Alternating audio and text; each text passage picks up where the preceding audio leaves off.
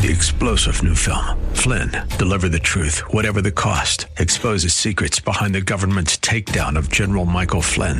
Flynn knew what the intel world had been up to. He ordered the first audit of the use of contractors. This set off alarm bells. He told the truth. He was the most dangerous person for Donald Trump to hire. They had to get rid of Flynn.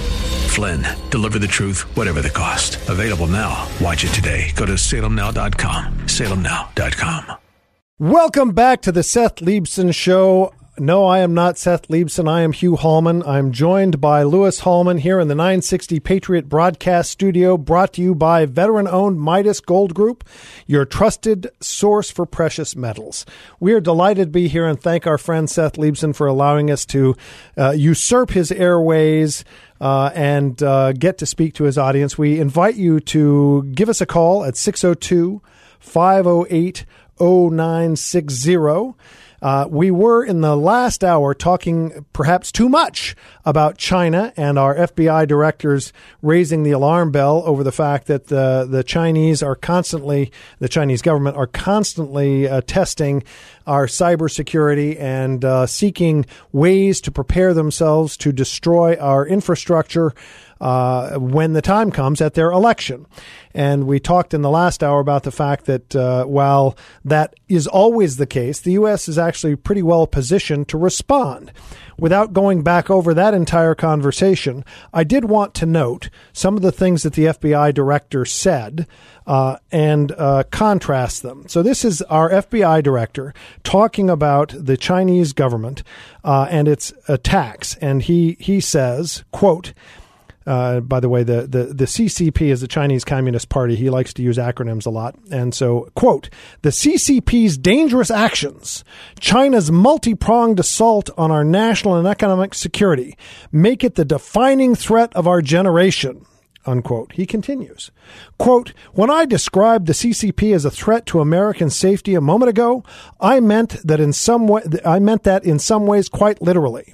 There have been far too little public focus on the fact that the PRC, that's the People's Republic of China, by the way, the PRC hackers are targeting our critical infrastructure, our water treatment plants, our electrical grid, our oil and natural gas pipelines, our transportation systems, and the risk that poses to every American requires our attention now, unquote. That's the alarm bell he's ringing. Now, these outrageous statements that the director or our FBI made should be contrasted with statements made back in 2016 by a fellow who was then running for president. He was excoriated for these statements, and he said things like, quote, China's upset because of the way Donald Trump is talking about trade with China. They're ripping us off, folks. It's time. I'm so happy they're upset. How about this one? Quote, China is the biggest environmental polluter in the world by far. They do nothing to clean up their factories and laugh at our stupidity. Unquote. How about this one? Quote, we can't continue to allow China to rape our country, and that's what they've been doing. It's the greatest theft in the history of the world, unquote. And finally, quote, China is neither ally or friend. They want to beat us and to own our country, period, unquote.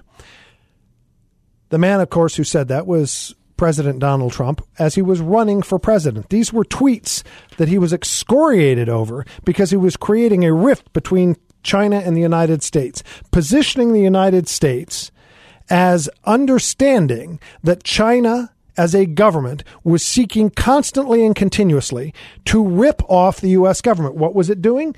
It was strategically, and it continues strategically, to steal intellectual property from the United States. When companies did deals with China, part of the requirement was that they reveal and supply the basis for intellectual property, which China then began ripping off. For example, Apple Computer, and having phones built in China, uploaded its software that would run those cell phones, and magically, Chinese companies could then produce cell phones that were identical to Apple phones without actually being sold by Apple or Apple getting paid for the value of what it had created. all of the big tech firms were complaining to the administration during Barack Obama's presidency, and he did nothing. Well, Donald J. Trump took it seriously and went after China. And what happened? He was excoriated for it. The press covered him continuously in 16 and 17 as being someone who was causing problems with China. They said things like that early in Trump's presidency, his close advisors fought bitterly over whether tariffs would help. Why? Because he kept escalating the trade fight with China, saying he was going to steeply increase tariffs. And yet, at the same time, these brilliant minds were talking about the fact that Donald Trump, quote, has withdrawn or damaged U.S. leadership around the world, and China has seized the opportunity, unquote. This is the press excoriating and commenting on Donald Trump being unfit to be a leader in these kinds of battles. And yet here we are 7 years later with the very attackers now understanding the battle we're in. So let's even focus on this a little more here, because it is that very notion of America first that requires a nationalist, internationalist set of engagement. What are you talking about, Lou? Nationalist or internationalist? I have the foggiest idea. I know that sounds like a contradiction in terms, doesn't it? Yes. It's like the world's smallest midget, right? Or tallest midget is the nationalist internationalist. Well, we certainly don't use those terms, but of course it would be an oxymoron rather than a moron from oxy. So when we're talking about internationalism, engagement with the international community, we can think about two axes. The first is who gets to decide what policy we're making? Who is in charge of setting the strategy? What do you mean by that? So when we're dealing with international affairs, we could either have the U.S. dictate terms, decide where it wants to focus its resources under its own interest and for its own people, or the U.S. could cede power and join in collaboration with larger international or supranational agencies. This would be the UN. This would be the European Union. We are utterly opposed to ceding our sovereignty and our decision-making ability to larger agencies. We believe that the U.S.'s sovereignty should be a sufficient basis. Meaning you and me, for ones. Correct. Now, the other piece then is, how are we engaged with the world? Do we go out and engage with the world, or do we sit back behind our ocean moats and let the world function on its own and play a reactive game? This was a strategy that we had tried before World War II, and it didn't go very well led for by us. Republicans. Right. Now, however, and I think Trump understands this primarily, we can have a policy of international engagement, being active in the world and setting American strategic values and being that shining city on the hill rather than retreating behind our ocean moats, while simultaneously keeping American sovereignty and American interest as the supreme guiding virtue of our foreign policy. And Trump, I believe, primarily understood that and has been the first president to understand that, probably since George Herbert Walker Bush or Ronald Reagan. I agree. And the interesting thing I'm puzzling over is there are now Republicans forming up in what was the pre-World War II isolationist mode. Right. And that concerns me because the U.S. and its citizens ought to be engaged in the world on grounds on which we select, not be reactive or forced to respond to other people's dictates. And so, for example, Laura Ingraham is now arguing that the U.S. should not respond to the drone attack that killed 3 Americans in Jordan because we are not prepared to do so. Now, I would argue, are we fully prepared for World War III or fighting on a two-front war with China and Russia? Absolutely not. We know this. We've talked about this on the show. The U.S. has twice now engaged in a systematic review of our military forces called the America Strategic Posture Review. And in that most recent report, completed last November, the committee concluded that the U.S. is ill-prepared for a two-front war. That does not mean, however, that we are incapable of responding to the likes of an attack that killed 3 Americans. Right. The notion that it has to be either we do absolutely nothing and we allow these attacks to go unchallenged, or we start World War III. That is a false dichotomy that is put out by again, these caterwauling sissies who are demanding that we do absolutely nothing and that we cede our authority and strategic autonomy to larger interests. In very quick notion, why don't you describe what Ronald Reagan did when we were attacked? I'll try to be quick. So Operation Praying Mantis was launched after a U.S. military ship was hit in the Persian Gulf in, I believe, 1987. No Americans were killed, but a few injuries occurred. And in response, we sunk half of Iran's navy and 3 oil rigs that were offshore over the course of about 2 days. It was one of the most beautiful lightning responses that one had ever seen, and the Iranians utterly and completely backed down. And that may be why, when we come back, we'll discuss Iran's most recent pronouncements about why, if we just be nice to them, they won't now engage in war with us. They may have a longer memory than we do. I'm Hugh Hallman. He's Louis Hallman. We are on the Seth Leibson Show here on KKNT 960. The Patriot, please give us a call at 602-508-0960. We'll be right back.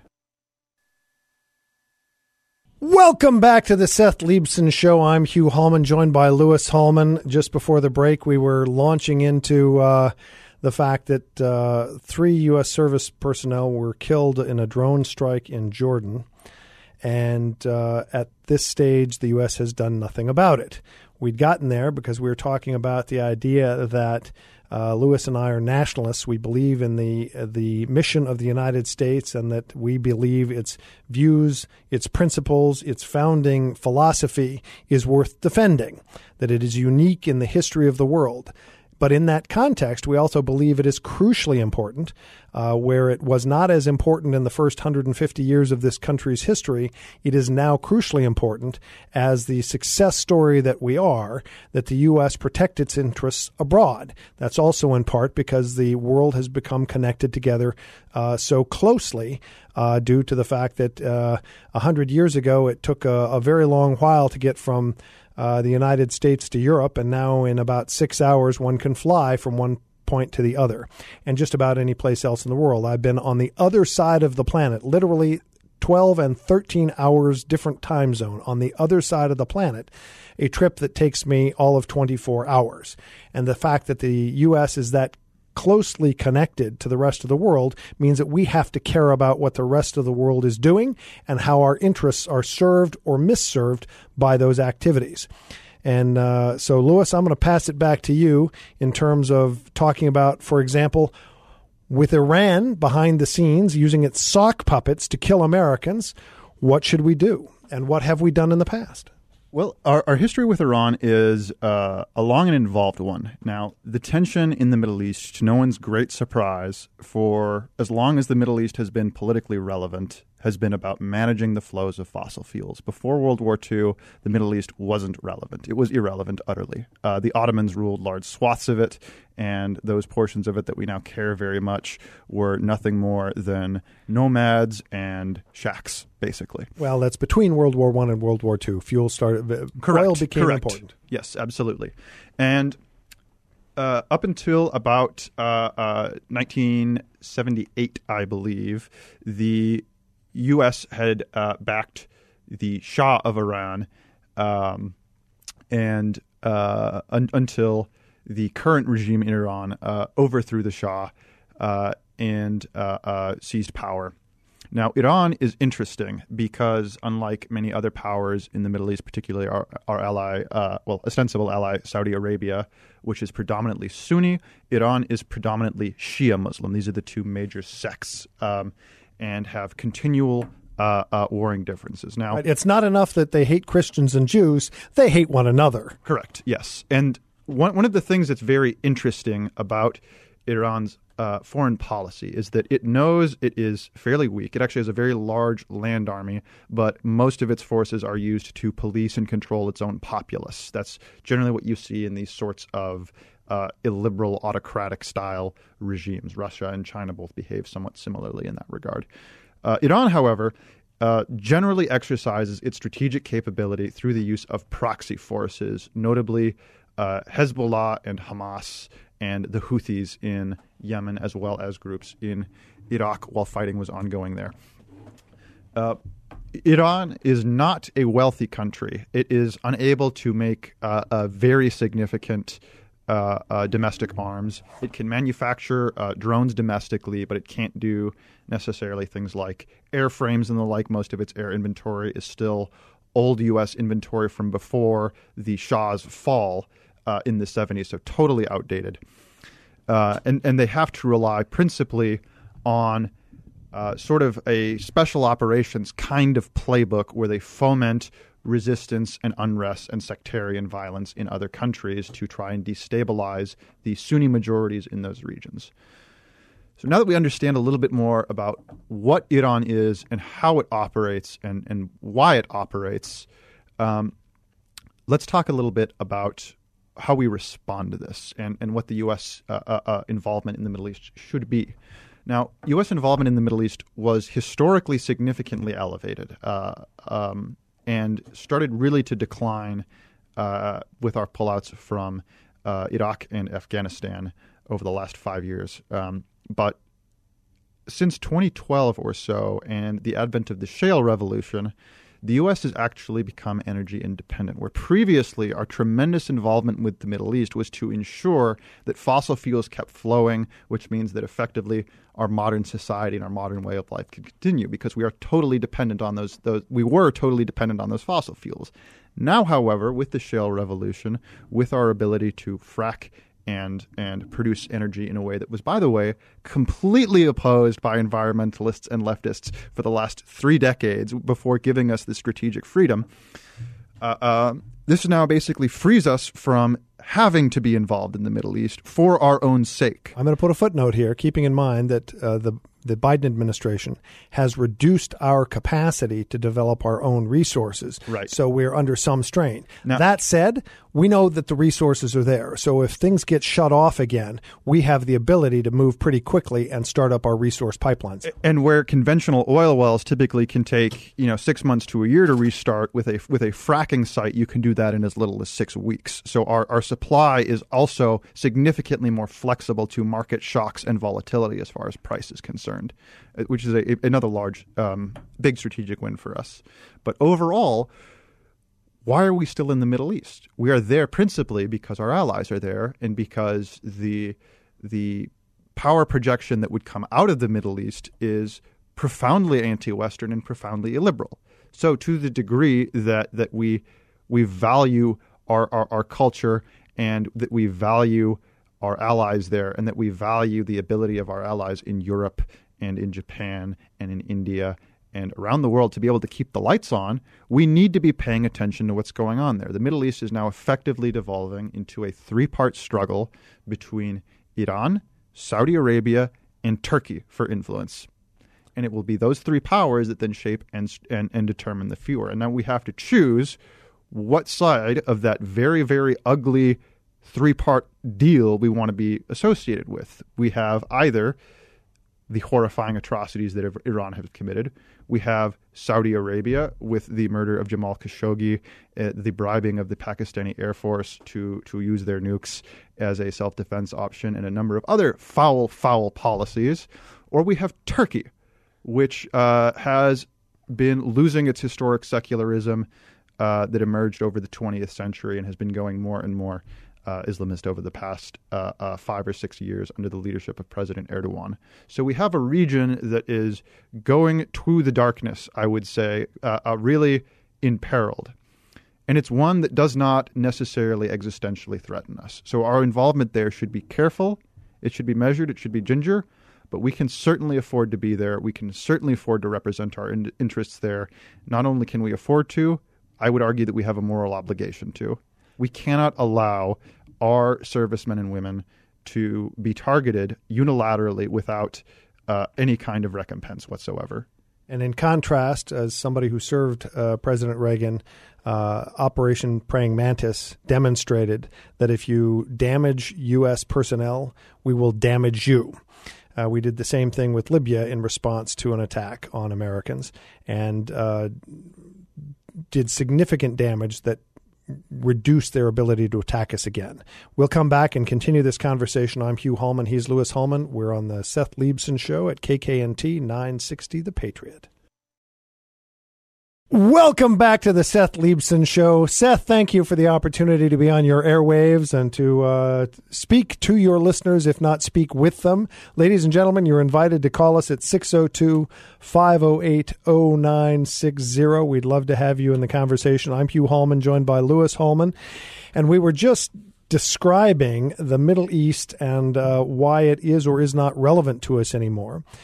We left out, of course, Israel is a longtime ally that the U.S. recognized upon its independence. In the same way, I might tell you that the U.S. was the very first country to recognize Kazakhstan's independence. Kazakhstan declared independence on December 16th, 1991, and the U.S. was the first country to recognize their independence on Christmas Day, in fact, of 1991. That's because, yes, anybody who's listened to my voice on this show knows that I spent a lot of time in Kazakhstan working to secure that ally's continuing presence in a very bad neighborhood. Specifically directly between Russia and China. Yeah, well, you've got, as they say, the dragon immediately to the east and the bear immediately to the north, but also all the crazy stands in the Middle East immediately to the south. And that's what brought us here, is that we're talking about the fact that the U.S. has interests in the Middle East, and we know that.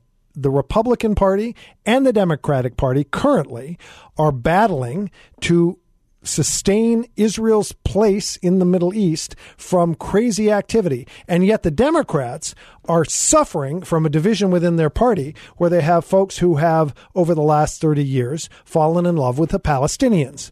Think about the Palestinians as a group of people. We got about 9 million people in Israel, within the territory of Israel. And the interesting thing about that problem is that there has been a long call by Israel to say, we don't need two states. Palestinians would be welcome to live here if they would agree to live in peace. But when your neighbor keeps pulling out a gun and sticking it to your head and sometimes pulling the trigger and killing some of your family members, you're a little wary of that. So now the call is for a two-state solution. And yet longtime folks following Israel understand that from the founding, you had the idea that it need not be partitioned into separate states, but instead that everyone who lived there would be welcome. That was not the case for all the Jews in the Arab states. Upon the founding of Israel, more than 800,000 Jews were forced out of Arab states and forced to relocate, losing all of their property, losing all of their possessions, losing all of their rights in their original homes where their families had lived for thousands of years. It was okay, apparently, under the UN concepts, that Jews could be forced out of their homes in Arab states, but Palestinians have to be located within Israel in a separate state carved out of it. That's the conundrum we're facing. It also seems to be perfectly okay that all of the Arab states are able to, against international law, refuse entry of Palestinian refugees, and yet the U.S. is condemned continually by leftists for not taking in every person on every corner of the world, whether or not their country is contiguous with the U.S. or not. Let's say that again. Because the point Louis is making is that here we hear the left screaming about the rights of Palestinians to live peacefully in Palestine from the river to the sea. That is implying that all Jews should be removed from Israel and the entire country turned back over to Palestinians. Both ethnicities have a historic claim to that land. They've all lived there for thousands of years. And yet, all we hear about is the plight of Palestinians with its own UN agency set up to protect them in a very different way than any other ethnicity on the planet when they have been forced out or put under stress. And yet, how do the other Arab states view and treat Palestinians? Rather like vermin, frankly. Well, why don't you describe what some have described them as? Well, the Iranians, because they use the Palestinians as proxy forces, use them principally as disposable troops. They are walking body bags, effectively, to absorb Western casualties and to start Iran's great jihad. And have been referred to as? Cockroaches and cannon fodder. That is true. That is the official Iranian position. The Egyptians closed their border when Israel said it needed to go in and get Hamas out of the Gaza Strip. And what did the Egyptians do, fellow Muslims? Close the border and refuse to allow Palestinians to cross the border, even temporarily, to avoid war. That's how the Middle Eastern Arabs are treating Palestinians. They pretend that they are somehow an important class of people, and yet simultaneously assure their destruction because it is a convenient tool to bludgeon Israel. And the West. I'm Hugh Hallman. He's Louis Hallman. We'll be back in just a moment.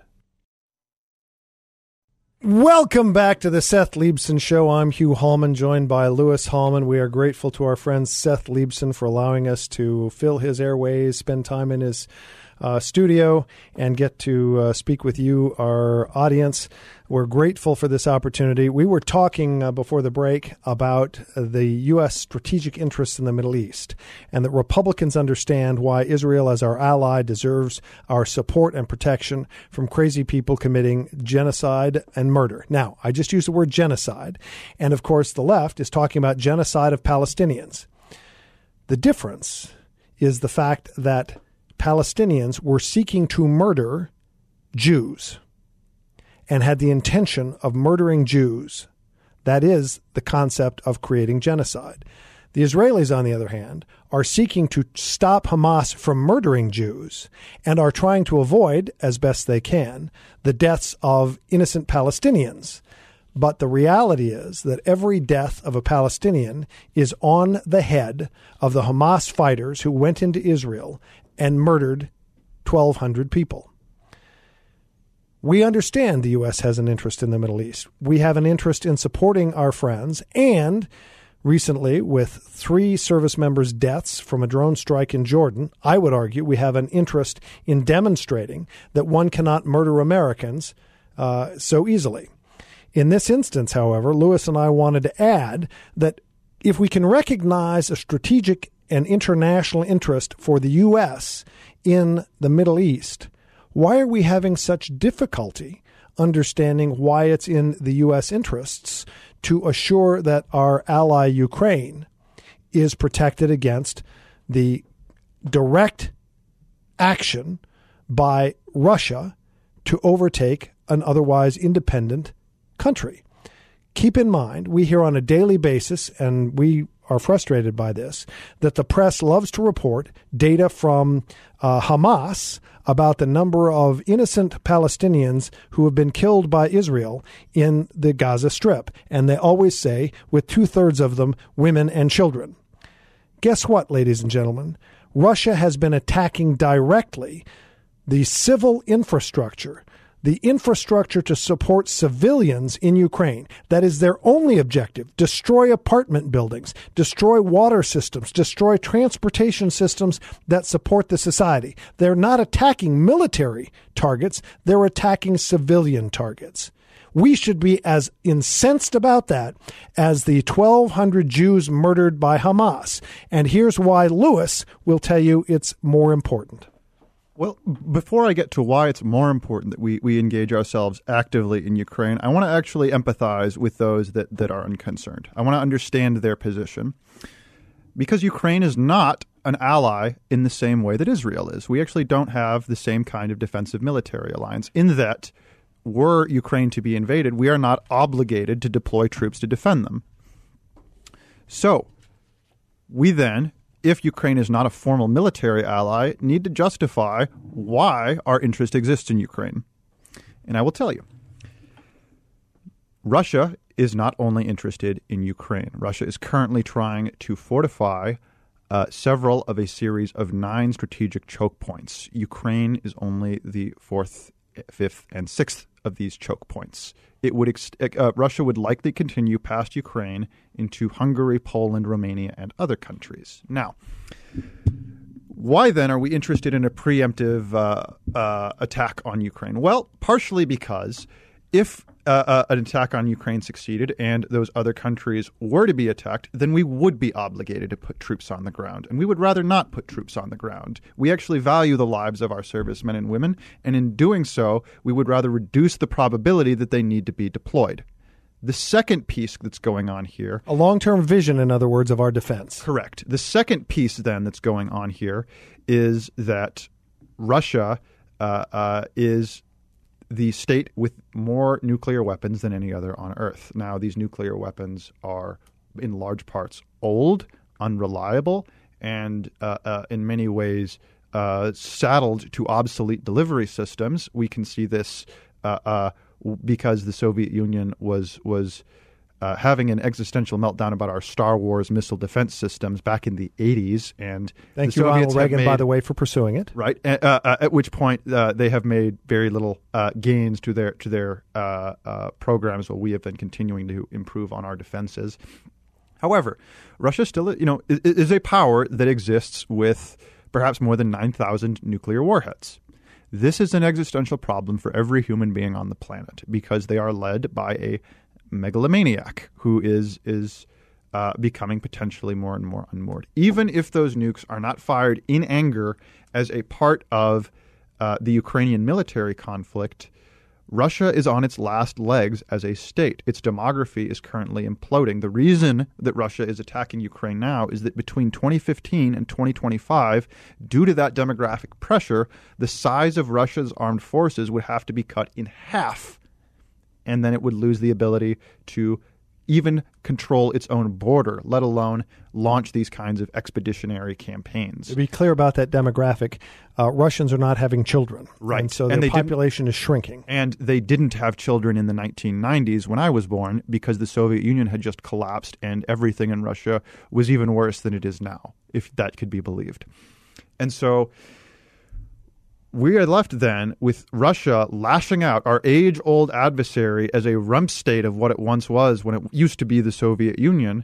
And we are left in the strategic position as Americans of managing the collapse and failure of the Russian state. My concern here, my existential concern for us, is that Russia totally fails in Ukraine. We get everything that we wanted, but because of a lack of U.S. engagement, Russia collapses into a series of ethnic conclaves, and those 6,000 nuclear weapons start flowing across the border. We saw what happened after the collapse of the Soviet Union with the movement of small arms to Africa.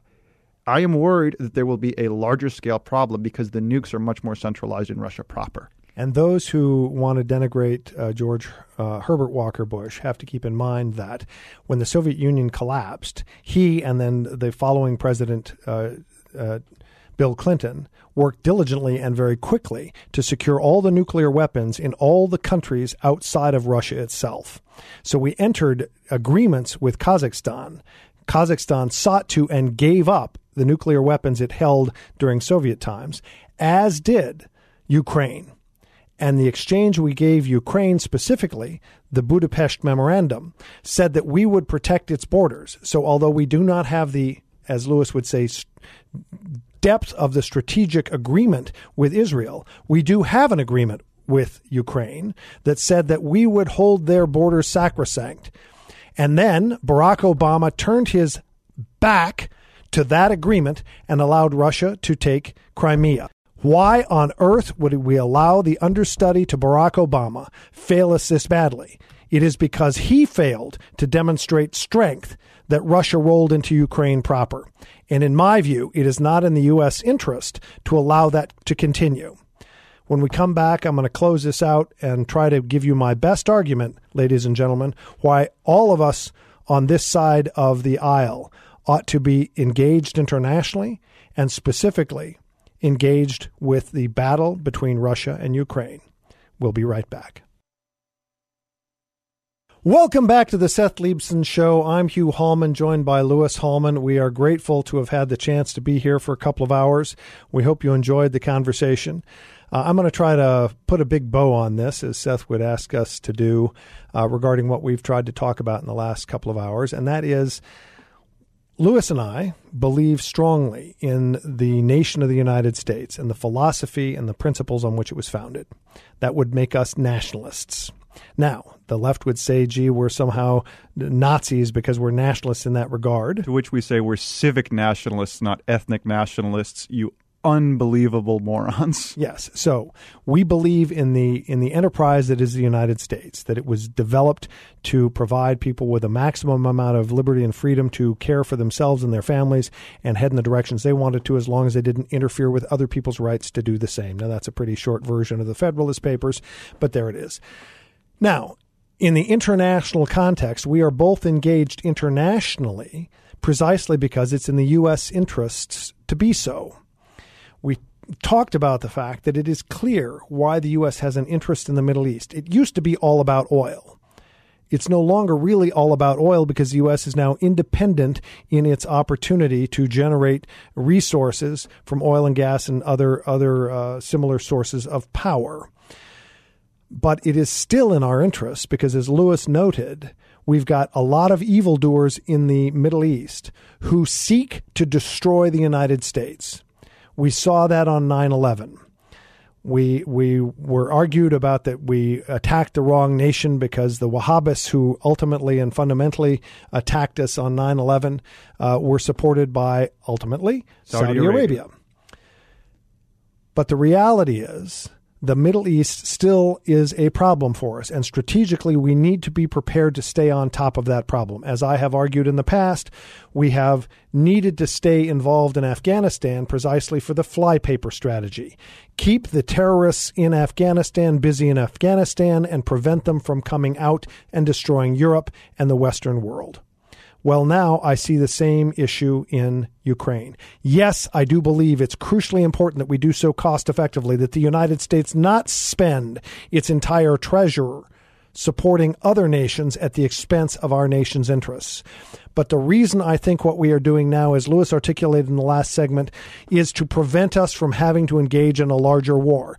As Russia were to be successful, as it thought it would be in 30 days and take over Ukraine, that it would then enter the field in other countries.